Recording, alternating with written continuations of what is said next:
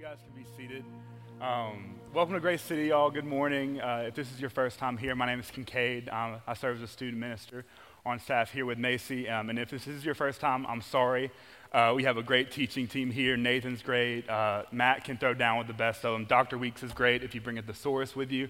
I remember the first time I ever came to a Grace City service. I snuck in, and I sat in the back right back there, or backstage right, and I was taking notes because just like when you come on staff at a church and your interviewing process, like you want to know what the vibe in the room was like. So I came and I was taking notes, and halfway through Weeks' message, I just started writing down words that he said that I didn't understand what they meant. And then eventually, like the entire document was just words, Weeks words that I had no idea what they meant. But like I was saying, my name is Kincaid, and I don't want to go any further without just thanking y'all for making my transition easy coming on staff and even just supporting the student ministry. If it's on our Sunday mornings whenever we're here with our on-campus students, or on Sunday nights at 4 across the street at Chastain where we do our city groups in 3 feet of mud, play football. Y'all have just really enabled us, if by your giving or just by your time, have really enabled us to do what we've been called to do in this city and in this moment, and I can't thank you for that enough. Whenever we first started talking about this, I specifically asked Evan to play What a Friend We Have in Jesus, just because I think it's a very good perspective shift going into this new series when people meet Jesus. So often, like maybe it's just me, but a lot of times I think of Jesus as just like on a cloud with a lightning bolt waiting on me to sin. And the second I sin is just zhoosh. I don't think that's the noise lightning bolts make, but either way, that's how I look at it. And it's just what a friend he is to us, and what a privilege we have to worship him, like in his presence constantly. And he's someone we can lean on, someone to rely on, and someone to give our heaviest moments with, or even our best moments. So often I feel like it's one or the other. That's not how it is. Jesus is a true friend. And whenever Nathan brought this up to me and told me that I'd be speaking about my favorite story about Jesus, the first thing that came to mind almost instantly was John 11. And y'all may recognize that as the story of Lazarus being healed, and that is what happens in this chapter, but I want to focus specifically more on leading up to that moment, and we talk about it in John 11, 32 through 35. It says, when Mary reached the place where Jesus was and saw him, she fell at his feet and said, "Lord, if you had been here, my brother would not have died," which is a really tough way to walk into a situation, I think. When Jesus saw her weeping and the Jews who had come along with her also weeping, he was deeply moved in spirit and troubled. "Where have you laid him?" he asked. "Come and see, Lord," they replied. And Jesus wept. John 11:35 is where I think we'll be focusing, and more specifically about Jesus' weeping. I think it says so much about who Jesus is, and a commentary while I was studying it read that John 11:35 is the least verse in the Bible, yet inferior to none. It's a very short verse. It seems almost self-explanatory. 2 words, Jesus wept, and that's it. That's all that comes into it. But I really think there's something we can learn from this short verse. And to give you a little more context, Lazarus, the man who had passed away, was the brother of Mary and Martha, and Jesus deeply loved all 3 of them. And I'm going to kind of let my student ministry color show here and make a really wild transition. Just by show of hands, how many people have ever seen the movie Marley and Me? Okay, cool. If you didn't raise your hand, don't go watch it. It's a horrible film. It was advertised as this super family-friendly movie you can go and watch, and there's like a super cute Labrador retriever, and the whole thing was built around Marley, and Marley brings like all the family together. It was Owen Wilson and Jennifer Aniston, and it just brought the whole family closer together because the dog was cute, but it was a bad dog, so there'd be montages of them chasing it on the beach and stuff like that, and it was such a cool movie. It was such a great movie. It was such a good dog, and then at the end, spoiler alert, cover your ears if you want to watch it or add it to your watch list, but Marley dies. And I was an 8-year-old kid in the movie theater, and I remember sitting there and just weeping into this bag of popcorn. The popcorn was empty, I'll give you all that. Anytime I go to the movie theater, like automatically, the popcorn doesn't make it past the second trailer, y'all. If food is in front of me, I'm eating it, and there's no way anything else is going to happen. And to weep in the Greek, and specifically in that verse, means dakruo. And that verse and that Greek word is used again in Isaiah 53:3, where it says, "He was despised and rejected by mankind, a man of suffering and familiar with pain, like one from whom people hide their faces. He was despised, and we held him in low esteem." And I think when we look at this moment in John 11:35, where Jesus took a moment to weep before performing any miracles, I think it says 3 things about his character and his response in that moment. And the first one, I think, is empathetic. I don't believe, and I'm almost positive, that Jesus was not crying over the death of his friend. If we truly believe that Jesus is fully God and fully man, then he walked into that situation with the answer with him. Jesus did not fear death. He was not worried about his friend not coming back. I believe in that moment that Jesus was weeping over the heaviness and the mourning of the sisters Mary and Martha, and just the empathy that Jesus had in that moment. And there's a verse specifically that talks about Jesus' ability to swallow up death. It was foreshadowed in Isaiah 25:8. He will swallow up death forever. The sovereign Lord will wipe away the tears from all faces. He will remove his people's disgrace from all the earth. The Lord has spoken. I think in that moment, Jesus was empathetic for the sisters in their mourning, and he was empathetic for the people who were coming to crucify him in the coming weeks after this miracle. I think the second thing this says about Jesus' character is that he was fully human in this moment. I think his response of weeping is profound, and it's profoundly human, to put it that way. But in that moment, Jesus had a choice on how he wanted to respond, and he responded as a man and as a friend first. And it talks about his human nature in Philippians 2:6-8. It says, who, being in very nature God, did not consider equality with God something to be used to his own advantage. Rather, he made himself nothing by taking the very nature of a servant, being made in human likeness. And being found in appearance as a man, he humbled himself by becoming obedient to death, even death on a cross. And like I was saying, Jesus had a choice of response here. He had a chance to respond as either a savior or first simply a shoulder to cry on. I feel like in ministry, or at least in my case, we walk into these situations being problem solvers. If I have a student that's going through something, and it's almost easier just for me to say, well, if you just did this, if you prayed more often, if you stopped listening to rap music all the time, if you stopped doing this or this or this, and your life would be better. And I may be right in that situation, but that may not be the first response that they need to hear. This comes up in my relationship with my girlfriend pretty often. No matter what her ailment is when she brings it to me, if it's, hey, Kincaid, I have a headache, I'll always say, no matter what, have you drank water today? Which, is not a bad idea. Hydration's good and everything. And so she comes up, hey, Kincaid, I have a stomachache. Have you drank water today? Or, hey, Kincaid, I'm going through this. Have you drank water today? Hey, Kincaid, you're being really annoying today. Well, have you drank water today? And that one usually doesn't go over very well. But the reason I say that, and it may seem funny, is that so often it's easier for us to just walk in and say, well, this is how you fix your problem. It's simple. Just do this and fix your problem. But so often I think we have a choice on how to respond, and it's better to respond as a shoulder to cry on first than a problem solver. The third thing I think it says about Jesus' character and his response is that he was present. He was present. And I want to park here for a second. For some reason, when I write messages, the title comes to me first. And I titled this message, The Power of Presence. And I think there's something beautiful and powerful in meeting people where they are and just being with them. Before Jesus healed, before he could have just walked in there, raised Lazarus, and made it back in time to go get lunch. But instead, Jesus decided to be in the moment. He was present in the moment with his people and with his emotions. And David talks about how we serve an omnipresent God. And when I think of omnipresence, it's almost like God has bigger things to deal with than me right now. And we serve such an amazing God, and that's not how he sees it. But David talks about this omnipresence in Psalm 139, 7-10. He says, where can I go from your spirit? Where can I flee from your presence? If I go up to the heavens, you are there. If I make my bed in the depths, you are there. If I rise on the wings of the dawn, if I settle on the far side of the sea, even there, your hand will guide me. Your right hand will hold me fast. Spoiler alert, y'all didn't see that.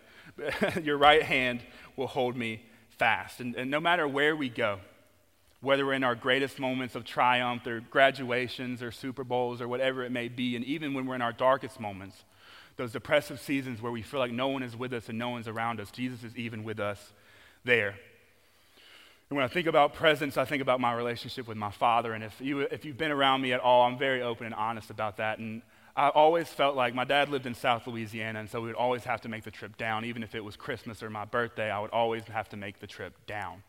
No matter what was going on, if football games were missed, basketball games were missed, but I would always have to go to him. And I had a mentor in Birmingham who told me that we look at God through the lens of our Father.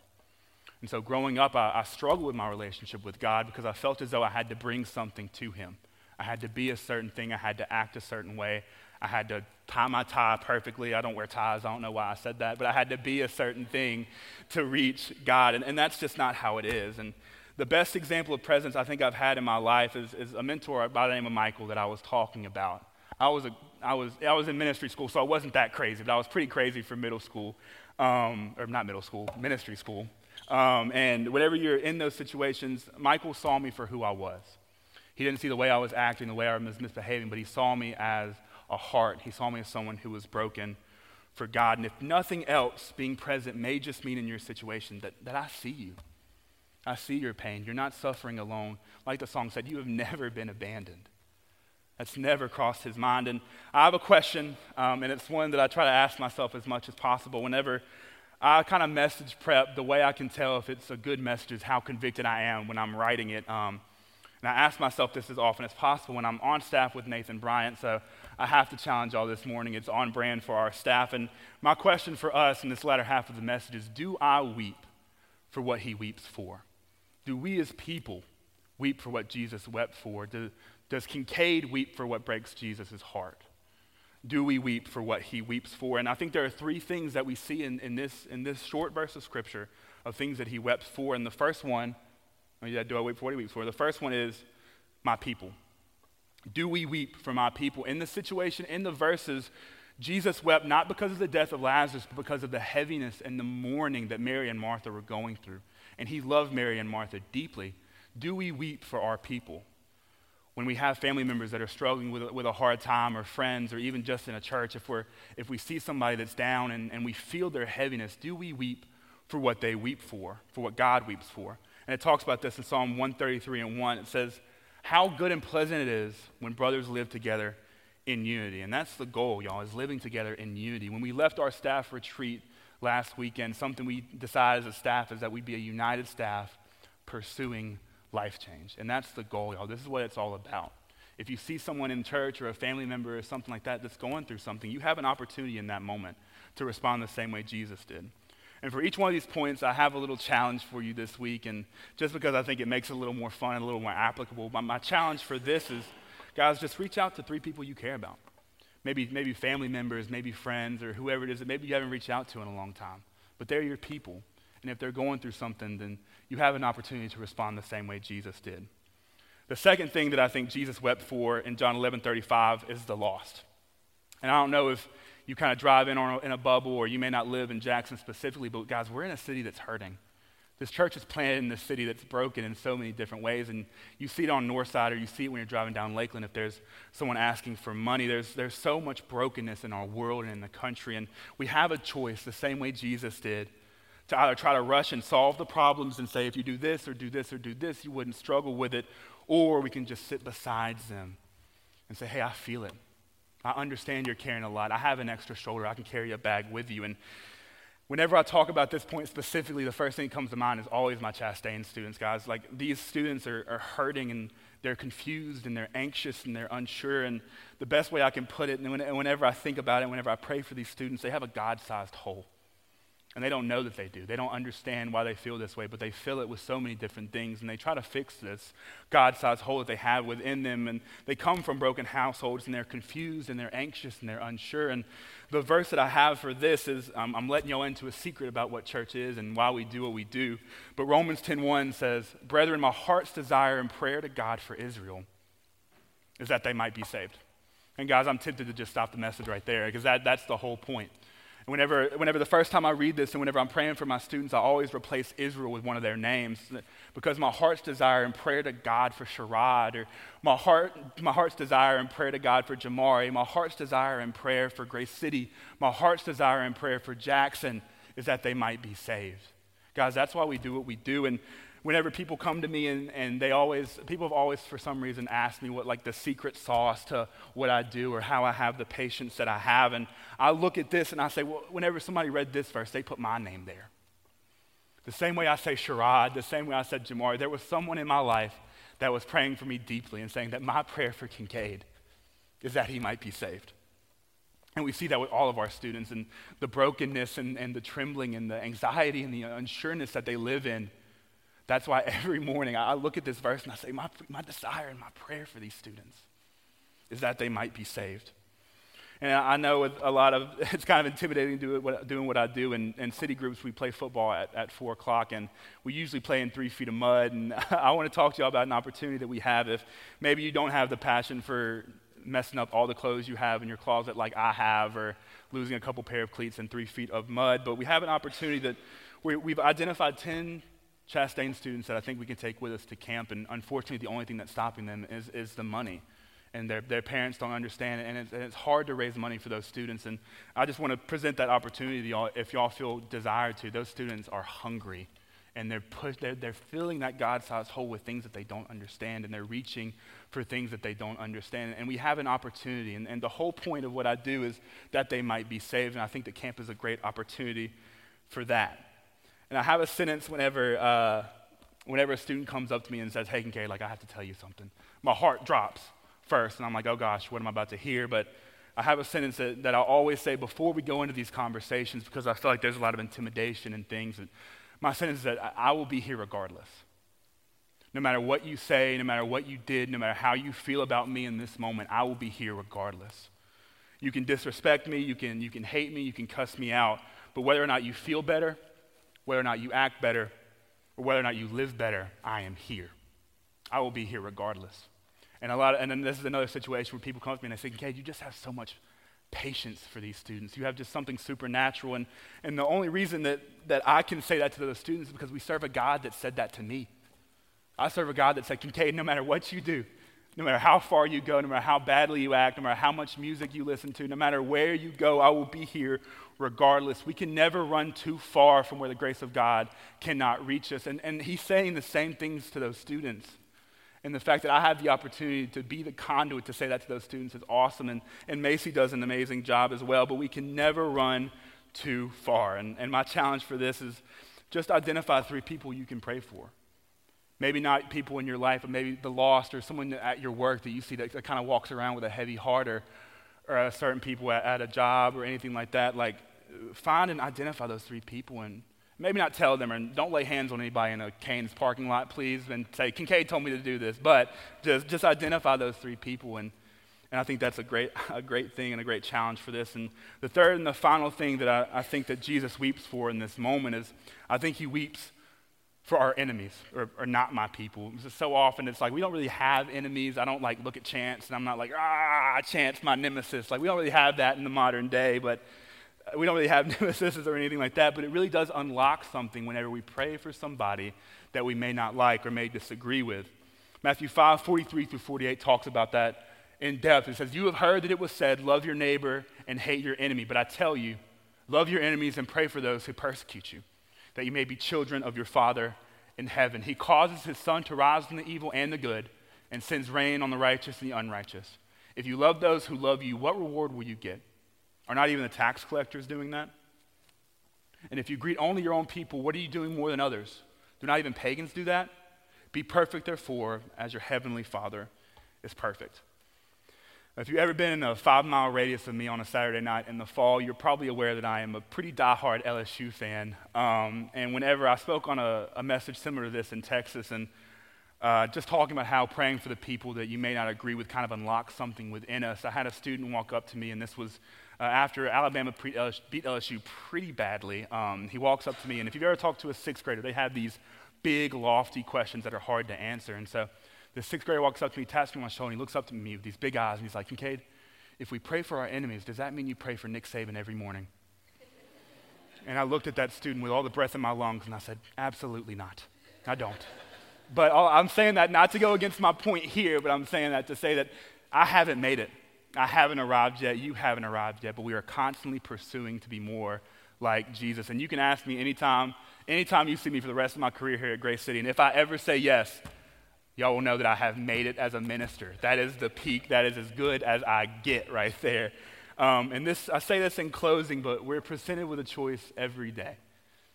We drive on Lakeland, we drive on Northside when we come to church. We see the brokenness of our city. If you drive on Dunbar Street, which is my home street, you're going to lose a rim or two, and Jackson's literally broken in that way too, but we are presented with a choice every day. We see the same brokenness that Jesus saw.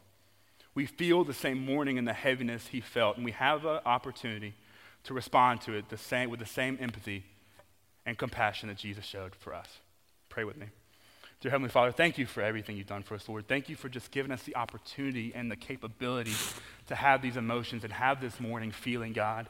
I thank you for everything you've done for us here at Grace City, whether it be at city groups or the events that we're putting on. God, I ask that as we leave tonight or we leave this morning, that we become people who feel and we weep for what you weep for, God, and that our hearts break for what your heart breaks for, whether it's students at Chastain or it's just people on the side of the road asking for money, God. I ask that as we go throughout our lives, you continue to give us a fresh heart. In Jesus' name, amen.